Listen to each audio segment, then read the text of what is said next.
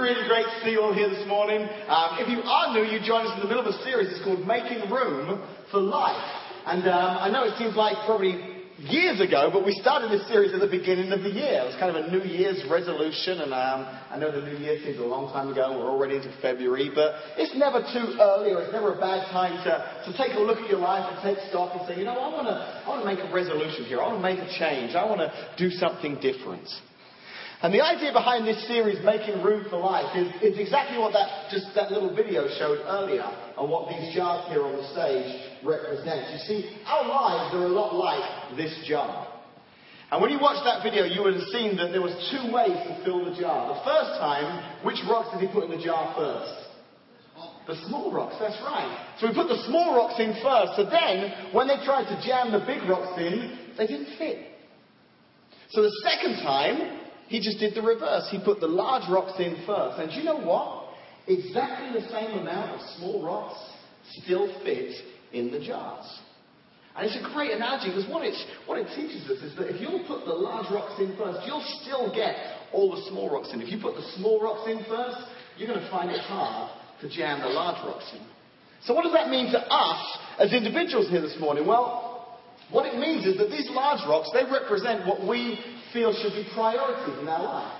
It could be family, it could be God, it could be your time at church, your time with other people. But if we choose to make these large rocks something that we try and squeeze into our lives at the end of the week, then we're going to find they don't fit.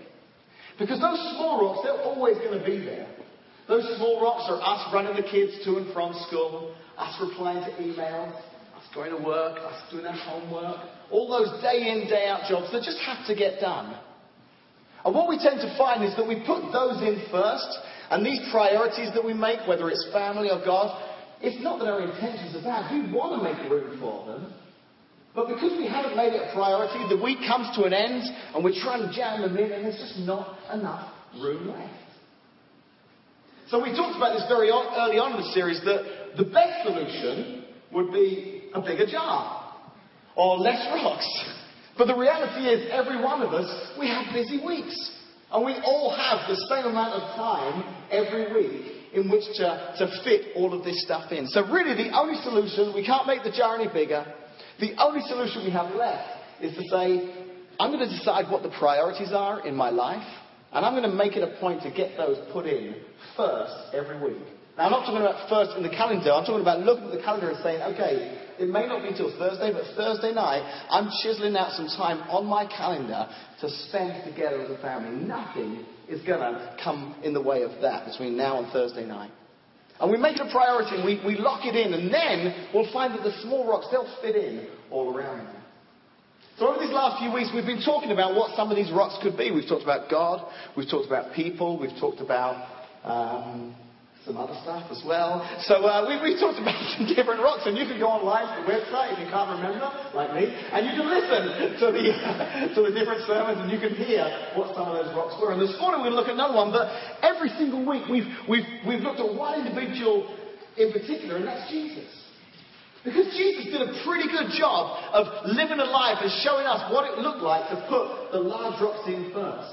He knew what it was like to set aside time for these priorities, and he made time in his schedule. And it's not like Jesus had a really easy life. I mean, thousands of people followed Jesus. Thousands of people wanted time with Jesus. He was a busy person. And yet he found time to put the big rocks into his jar. And you know, Jesus himself, he said this. He said, I have come that you, all of you this morning, all of us, I have come that you may have life and have it to the full. That's always been Jesus' plan, for us to really experience what it's like, what it means to have a full, enriched life. And he knows that for some of us that means getting the priorities reorganized, because he wants us to live this full life. And the truth is that over the weeks we're stretching your thinking a little bit, because some weeks we may talk about something that you never thought of as a large rock. And I'll be honest with you, I think this morning is going to be one of those subjects. But come with me, bear with me as I go through this message this morning, because I really think it's going to challenge some of you to think, God, is that a large rock in my life? Should that be a large rock in my life? And maybe some of you will leave today saying, I'm going to make that a large rock in my life.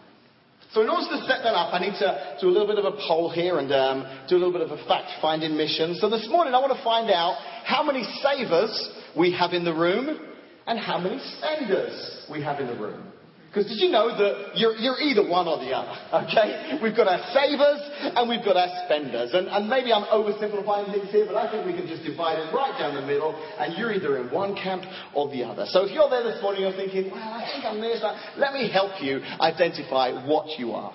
You see, if you're a saver here this morning, you spend as little as possible, and you save as much as possible. You love finding a good investment. Saving gives you that peace of mind, that confidence about an uncertain future.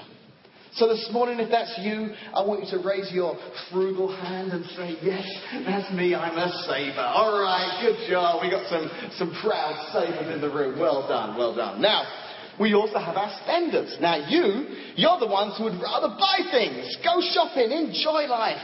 You understand, you know what? Money was made to be spent. Why hold on to it? If you got it, spend it. So if you're a spender, you put both arms in the air and go, woo-hoo, yeah! All right, awesome. So we've got some savers and we've got some spenders. Now, I'll put my cards on the table here. I'm a saver.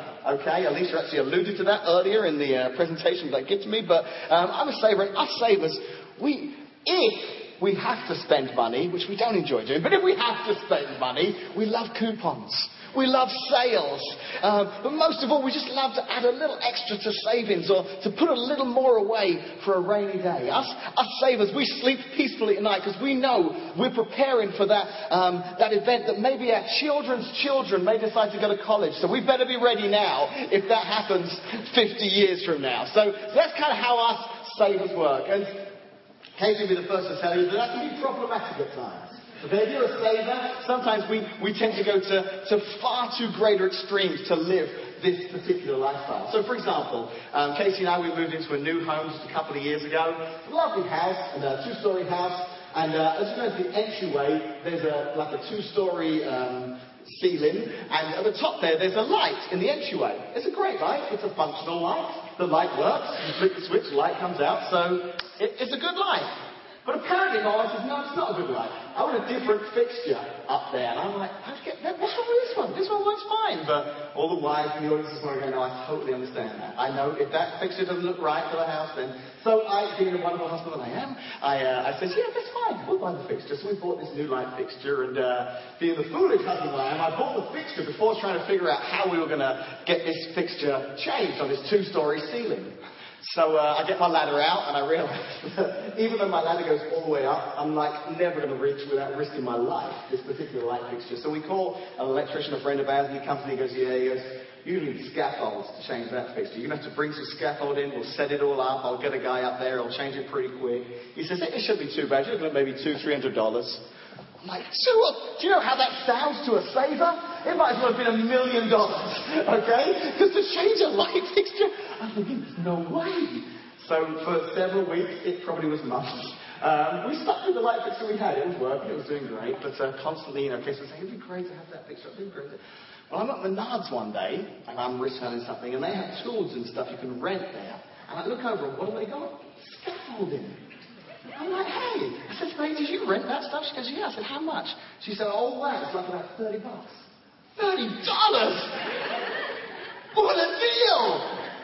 So I drive home, I call a friend who's got a truck, I drive to his house, I borrow the truck, I drive the truck to Menards, I pay, I carry all the scaffolding out. It takes me a good part of an hour to load all that scaffolding into the truck. I drive back to my house, I unload the scaffold, another hour-long project. I set up this scaffold that I've never ever set up before in my life, but I'm figuring out and screwing things together, and after 2, maybe 3 hours, I've got the whole thing set up. Then I climb up the scaffold, risking my life, and lay on the very top thing. I'm there at the light fixture, and I spend another hour or 2 replacing the light fixture. Turn the switch on, everything works, looks great. Go to bed, wake up the next morning, dismantle the whole scaffold, take it into the truck. Again, do the math in your head, how many hours, drive it back, get to Menards. I mean, this has probably been like 48, 50-hour project. I'm driving home thinking, I saved a couple of $100 today. And I'm feeling pretty good about it. Now, if you're a spender here this morning, you are shaking your head thinking, dude, there is no amount of money that would make it worth me doing all that work. Pay the guy! Just get it done, spend the money! You savers, you're like, good job, Dave. In fact, some of you savers are thinking, did you check Lowe's? I think it's $20 at Lowe's. You probably should have gone to Lowe's just to make it. Because you savers, you're thinking, of the bargain. So sometimes us savers, we can take it to a bit of an extreme. But you know what? You spenders, you love to spend as well. You'd rather buy things, go shopping, enjoy your lives. See, spenders, I think, you live by the motto, why put off till tomorrow the fun you could be having today? Spenders love to buy stuff. They know how it works. You're feeling a bit low? Let's buy something. Maybe you're feeling great. Let's celebrate. Let's buy something. Maybe it's neither. You're just kind of bored. You know what? I should go and buy something.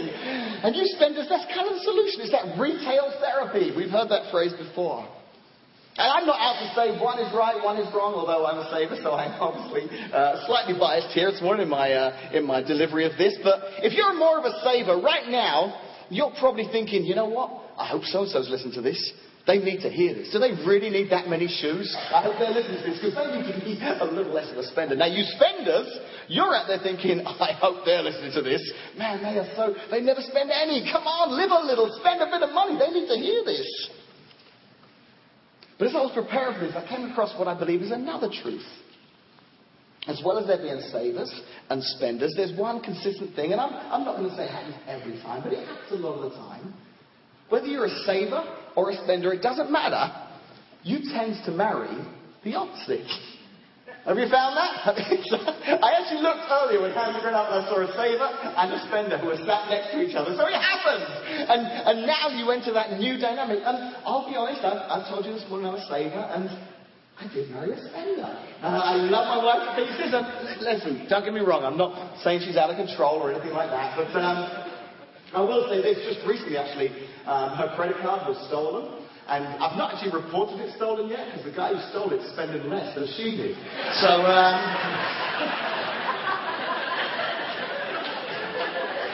I love you. It's my birthday. Come on. You can't be mad at me on my birthday. I'm kidding. She's fantastic, and she does very well and spends very much within our means. And but you know what? It creates that tension sometimes. But my wife, she's not silly. She knows I'm a saver, so she appeals to my saving side when it comes time to spend. She's like, Dave, I found this deal.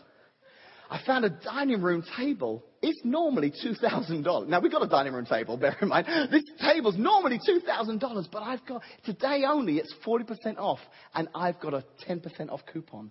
Dave, if we buy this table, I'll be saving you $1,000.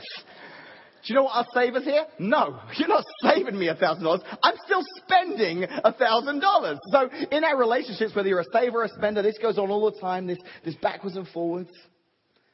But here's what I want to say, and maybe this morning you think I'm going to, in my sermon, share which is the right one, whether you should be a saver or whether you should be a spender, and which is right, which is wrong. But here's the aha moment I want to deliver to you this morning. See what you think. I think that savers and spenders are really basically the same.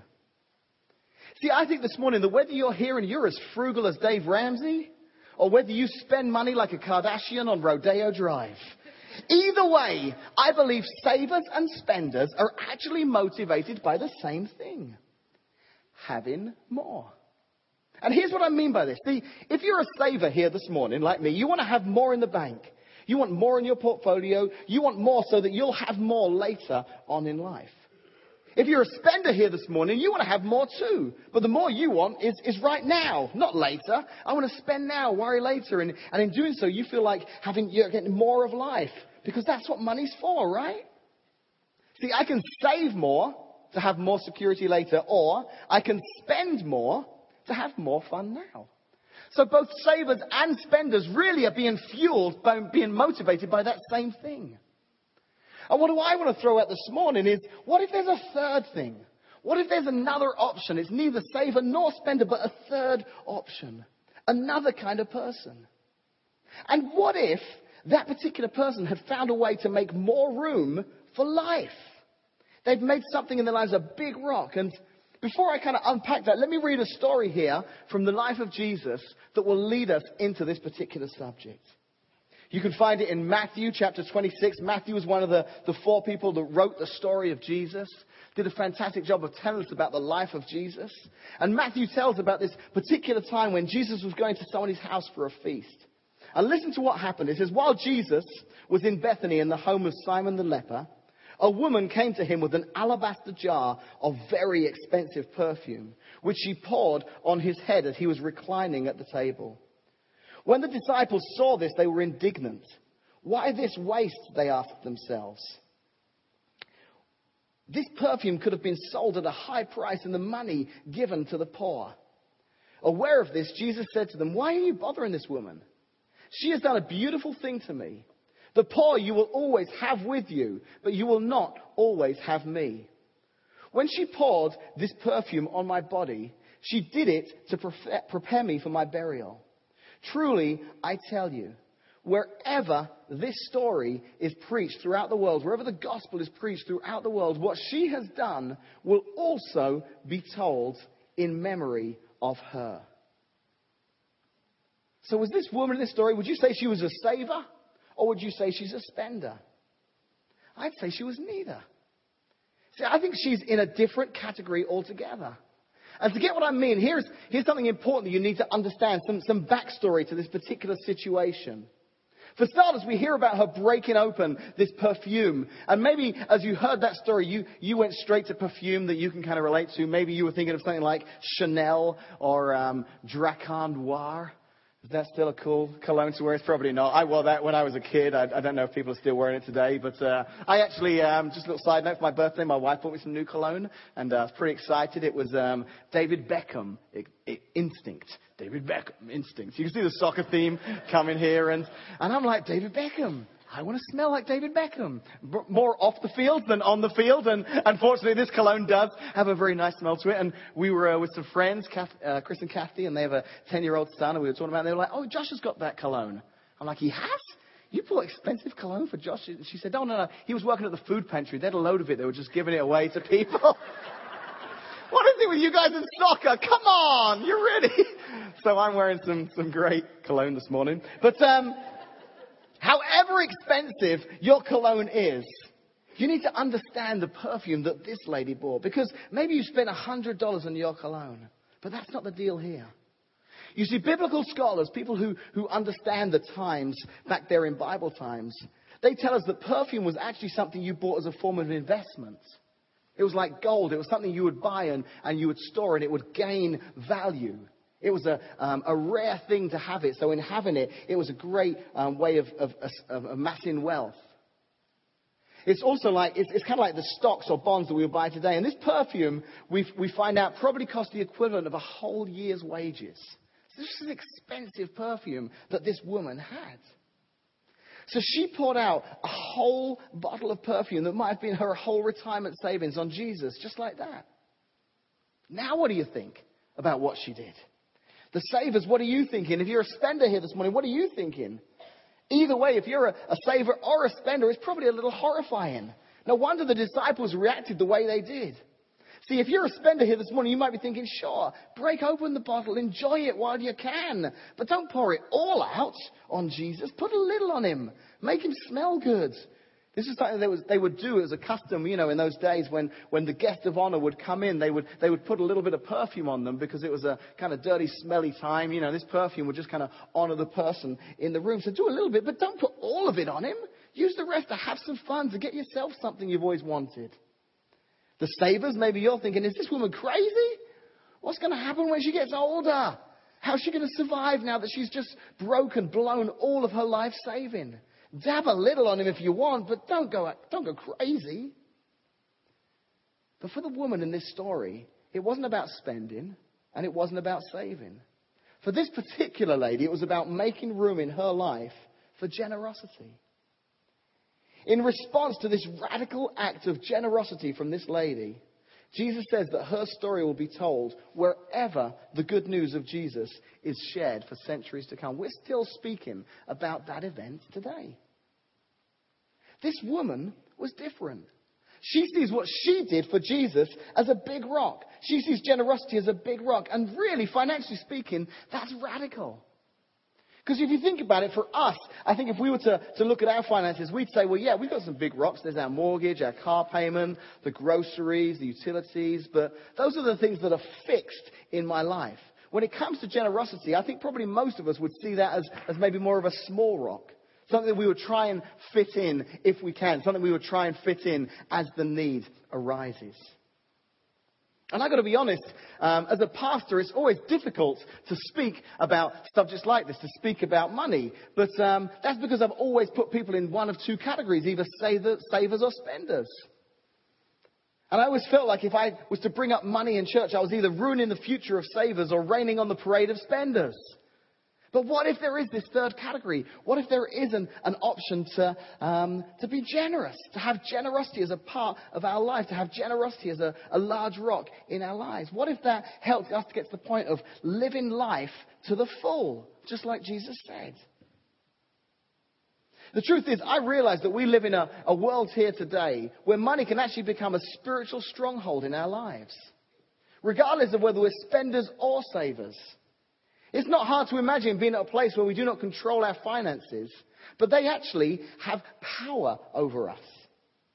Maybe some of us in the room, we're there right now. And Jesus knew that. There's another time in Matthew when he talks about this, and Jesus says, "For where your treasure is, there your heart will be also." So right now, as I talk about this idea of generosity and finances, we're probably getting close to our hearts. Because for many of us, our hearts are right there. But what if we were to choose to make this a big rock? And what if by making it a big rock, we start to experience the blessing of being able to give? And what if for us as spenders or savers, this attitude of generosity actually helps to release us from that control that all of us find, whether we're savers or spenders, that money has over us? See, I really believe that by making this a large rock, we discover that you don't have to spend more to have more. And you don't have to save more to have more. It's actually through giving more that one experiences more in their lives. See, let's go back to this story here just for a second. It says, as this woman lavishly pours out every drop of perfume on Jesus, as she's covering him with this stuff from head to toe, listen to what Jesus says. He says, "She has done a beautiful thing for me." See, he knew that it had an even greater significance for Jesus at that particular time. See, in those days, it was common to anoint a body for burial with perfume and with oils. They weren't able to embalm bodies, so in an attempt to kind of stave off the smell before the body was buried, they would cover them with perfume. So she didn't know this, but Jesus is making this connection that it's not long before he himself will die. And he realizes that this woman is actually preparing him. As she puts this oil, as she puts this perfume upon him, she's preparing him for what he's about to go through. He saw the connection. He knew what was in store for him. And in a very real way, she is declaring value and glory and honor for Jesus before she even knew that he was going to die for her sins and the sins of the world. She chose not to give him just the leftover of what she had, just a little bit of perfume. She gave everything, because she deemed him worthy of that kind of generosity. And as she broke the jar open, she made a statement from her heart.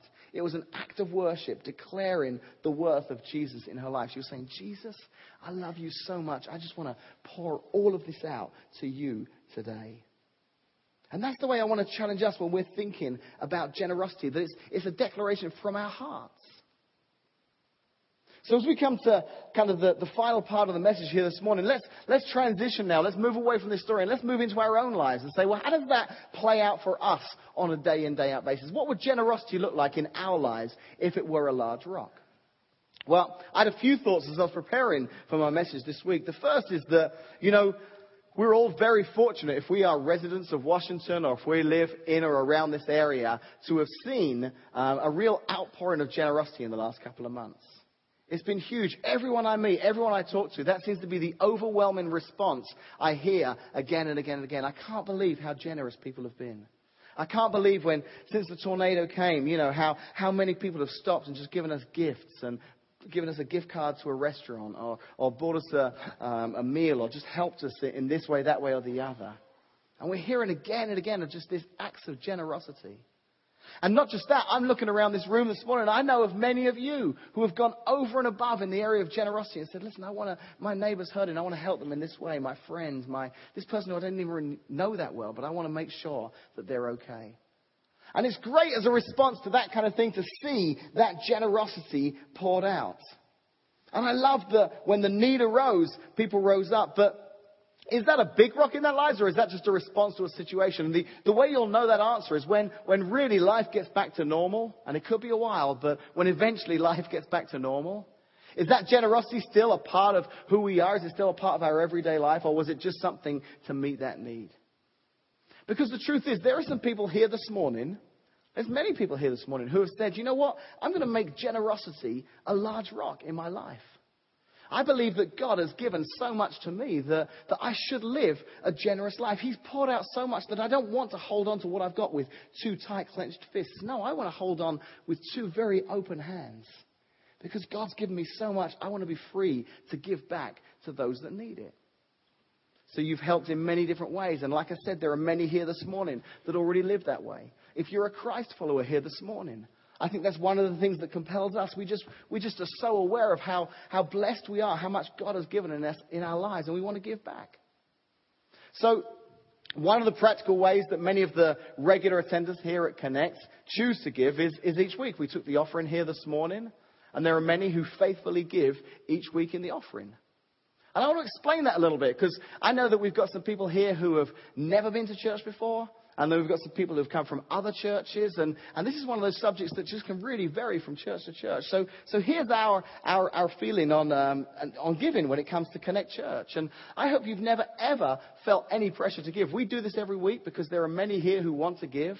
And the truth is that the money that's raised, it goes towards paying the rent for the building and paying for the curriculum for the kids and all the props. And I know your kids come out saying how much they enjoyed Kids Church. That's because we've got a wonderful team out there who are buying some great materials and some great games and some great Bible things that the kids can be involved in out there.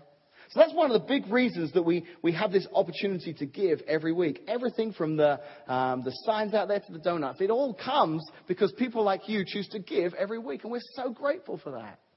And I think those of you who give, you see the results of that. You see what it's doing in the lives of people. But that's really only part of the reason we ask people to give. The other reason that we take up the offering is because there are some here, like I just said, who have chosen to make generosity a large rock in their lives, and they want to give. This is something they want to do. They feel this is part of their worship. It's part of their way of saying, God, thank you so much for all that you've given me. I want to give back to you because you've given me so much in my life.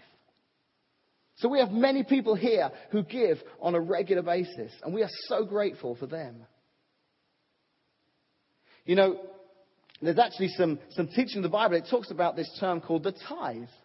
And maybe you've not heard about this before, maybe you have. But the Bible teaches from the Old Testament, right back in the beginning, right up to today, that God had set apart this, back in the Old Testament times, it was through crops, that the followers of God at that time, that they would give 10%, that's what the tithe means, 10% of all that they farmed was to go to the temple, to the priests. And that continued on through the New Testament and even through church history to today. So believe it or not, there are some people here this morning who have made a decision to follow Jesus, who follow that today and say, you know, I want to give 10% of what I earn back to God. So what they earn, they give that amount. That's the amount they've chosen to give. And some of you might be sitting here this morning, whether you're a saver or a spender, and thinking, that's crazy. That's a lot of money. Why would you do that? Well, let me try and get you into the minds of those people just to help you out a little bit. And in order to do that, I'm actually going to need some help from Brody down here in the front row. He's going to be really glad that he came to church here this morning. Because, Brody, I want to give you $10. Would that be all right? Yeah, I got a big nod. 1, 2, 3, 4, 5, 6, 7, 8. Oh. Whee. Look at that. That's right there. $10. So, Brody, you can come up and get this. No strings attached. You can just come. This is $10. A gift from me to you. There you go. You're welcome. Actually, Brody, before you sit down, I said no strings attached. I do have one favor. Could I have one of them back? Thank you. Good job. You can go and sit down. That wasn't too hard. Are you still happy, Brody? Yeah? Even though you had to give this one back? Yeah, you still don't care because you got 9, didn't you? Well done. See, there are many here this morning as Christ followers. That's the way they see everything they've been given from God. Everything we've got is a gift from God. And I look at my finances and I look at what I have. And I know there are probably even some of you right now are thinking, hey, wait a second.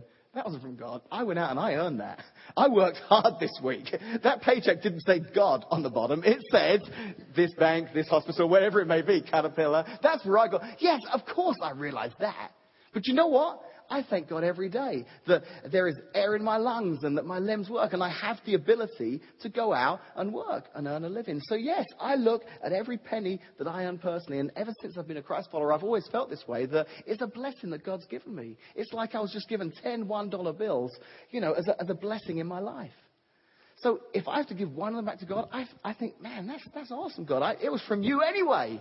So I'm just giving you back what came from you in the first place. So I say all that to say that's why many here this morning who have made that decision live that way. Now, please don't hear me right. This isn't a message saying, so that's what I expect. That really isn't. This is something you need to go away. But here's where I would like to challenge you. I would like to challenge you to say, God, have I made generosity a big rock in my life? Is this something that, if there's a little bit of money left at the end of the week, then I'll do something with that? Or have I made a decision to say, no, I actually want to make a difference. I want to do something that makes it count. And, here at Connect Church, like I said, if you've been coming on a regular basis, know that when you give, it goes to support the mission of Connect Church. Did you know that here at Connect Church, we give 10%? So 10% of our annual money that we get every year, we send out. There are missionaries and there are churches that are being planted, and we've made a decision very early on. And I think there are going to be times where that's going to be difficult for us to stick by that because we'll be looking at different ways and different expenses. But we've made a decision, no, we want to give 10% into the mission of the kingdom of Christ all over the world. So when you give, some of the money that you give is going to help missionaries, and it's going to help planting churches and some great things. And we'll share stories about that on a regular basis. That's a decision we've made here at Connect Church. But let me close out here this morning with this one final story, because I want to challenge you, whatever it looks like this morning, if you decide I'm going to make generosity a big rock in my life, maybe you'll say, okay, God, help me. And some of you will have to say, God, help me, because I don't think I can afford to, but I think God will help you. It'll be a way that you can say, I want to make generosity a larger rock in my life. So let me close out with this story here this morning, just to illustrate why we at Connect happen to really believe this is a great big rock here in our lives. You see, we launched here as a church on September the 8th. So that was about 3-4 months ago. Well, prior to that, we'd been meeting since about February of last year. And we've been meeting with a group of families that we would call our launch team. So our launch team were these families who came with us and they said, okay, we want to help launch Connect Church. And honestly, I've got to tell you that on a regular basis, I speak to those families and say, did you ever think that this? And they're like, no. I mean, we had no idea. We're so excited by what God is doing and the people that are coming and what's going on in the kids program next door. It's just fantastic. But we were together. We were praying. Some of you were here this morning and you didn't know this, but we were praying for you. We were praying that God would bring you in. We were praying that God would help create a church that would be a great church that new people would want to come to. That being a new church, new people who maybe don't go to church, or it's been a long time since you've gone to church, would feel comfortable coming here and would hear about the love of Jesus. We'll get to hear through the songs how much God loves us. Hear practical messages. So all this was going on last year as we were talking during this launch phase. And at one point last year, I stood up in front of the launch team, and they'd already been giving, regularly. This was something they were doing, and that was awesome. But I stood up and I said, guys, you see, when we launched, there's a few big expenses up front. You see, when we start as a church, we're already, I want to start with, the stage set up, and I want to have, a great area for the kids to meet in. And we can't wait for people to come in to get all that stuff. We kind of need it all up front. So I said, listen, this is tough because I know some of you give pretty regularly, but I'm asking you to just pray about this and say, would you be willing to give just a little bit more just to help get us launched? And some did. They stepped up to the plate and they said, Dave, we're going to give a little bit extra. We're going to just give a little bit more. And some gave monthly and some gave a one-off sum. But they said, because we really believe that Connect Church is going to be a great church and we want it to launch well, so we're going to do that. And dozens of people gave. And what we did is we did this interesting thing that as well as giving, they filled out this card. And on the back of the card, they wrote down why they'd chosen to give. And I kept those cards. I kept them for a morning just like this, to explain why they chose to make generosity a large rock in their lives. I'd love to read all of them, but I'm going to read 3 here in a second. There was one I found. I just was telling a friend of mine who is a leader here at Connect, and I found his cards, and he's written on it, I want to give a little bit more because I want Connect to launch well, and I'm even willing to work more overtime if it means I can get the money to be able to support the vision of Connect. Well, just recently, he's been talking about just how much overtime he's been doing, just how much is killing him doing all this overtime. And I said, hey, I just read your card. You didn't know this, but you prayed for that, so enjoy it. So he was really happy. He was really happy to hear that God was in this overtime. But here are just a few of the cards that I pulled out for preparing this morning. This first card, this person said, it's the financial monetary investment I'm making into the kingdom. I often give my time and talents, but I feel led to give in this way. Someone else wrote that the Lord will bless all those who walk into a Connect service. Also bless in children's ministry, babies to teens. This person gave a little bit extra and said, here's why I'm giving. This is what this gift means to me. The families we've already seen change through Connect. This is our investment into all the others we've yet to meet or see. Someone said 6-8 months ago, you know what? I don't know what the future looks like, but I want to help bring that about. I believe that God is going to do something through Connect Church. I believe that God is going to reach new people that maybe have never been in church, or it's been a long time since they came to church. And I want to just give a little bit more. I want this large rock of generosity because I believe in where it's going. I believe it can make a difference. I believe I can because God's given me so much that I can give just a little back to bless others and to reach others. And those people, I hope every one of them is here next Sunday morning. Because next Sunday morning, I just cannot contain my excitement for next Sunday service. If you've made plans, change them right now. Because next Sunday, we're having our very first baptism service. Now, baptism, yeah, that's pretty exciting. For us, baptisms are just our way of saying, hey, I'm going public. This is me saying, I want everyone to know the difference Jesus has made in my life. So next Sunday, 23 people are going to be going through our baptism water to say, everyone, we want you to know that the old me is going down, the new me is coming up. So this last week, we've been preparing for that. And I've got to sit with some of those people who are getting baptized. I got to sit with one lady who said, Dave, I never went to church growing up. In fact, I've never been to church. It's only because just recently my daughter, she's got a young daughter, a young son, was saying, Mum, I want to know more about Jesus. And then your postcard came in the mail. And because your postcard came in the mail, we came along to your very first service. Do you know, we were only able to afford to send those postcards out in the mail because some of these people chose to make generosity a large rock. So I want those people next Sunday to see this lady who not only came to church for the first time in a few months, has now made a decision to follow Jesus. And now next Sunday will be getting baptized. That's fantastic. I am so excited about that. And many others, all the people who are getting baptized, because when they get baptized, it's saying, listen, Jesus has changed my life. And I believe Jesus is going to change dozens, hundreds, I'm shooting low, hundreds, thousands of other lives. And I'm thrilled to be a part of that. And I'm thrilled that these people said, you know what? For me, that generosity is sowing into the future. I'm going to be able to facilitate the future so that others can come to know Jesus. So I know this rock this morning may be one that you wouldn't have thought of. And I don't want you to jump straight from 0 to an unmanageable number straight away. But maybe God's talking to you this morning. And maybe God's speaking to you. And this is a rock in your life where you're like, you know what? I do want to live a generous life. I do want to live a life of generosity. I know that there are going to be needs around me, and I don't want to miss them because I've not made this a large rock. I want to be ready that when a need arises, I'm there to help that person.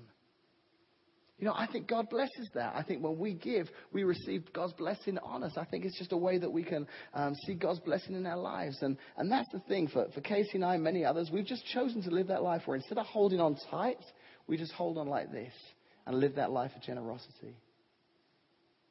So we're going to pray here to close out, and Like I say, next Sunday is our baptism, and then the following Sunday, we're going to finish off with one more Making Room for Life. But over all these weeks, whether it's God, people, even generosity, my prayer has always been through this series that God would speak to us. And maybe there's something that just one of us here is like, that's something that I know God could stretch me. And that's something that really up till now has been a small rock, but I want to make it a larger rock in my life.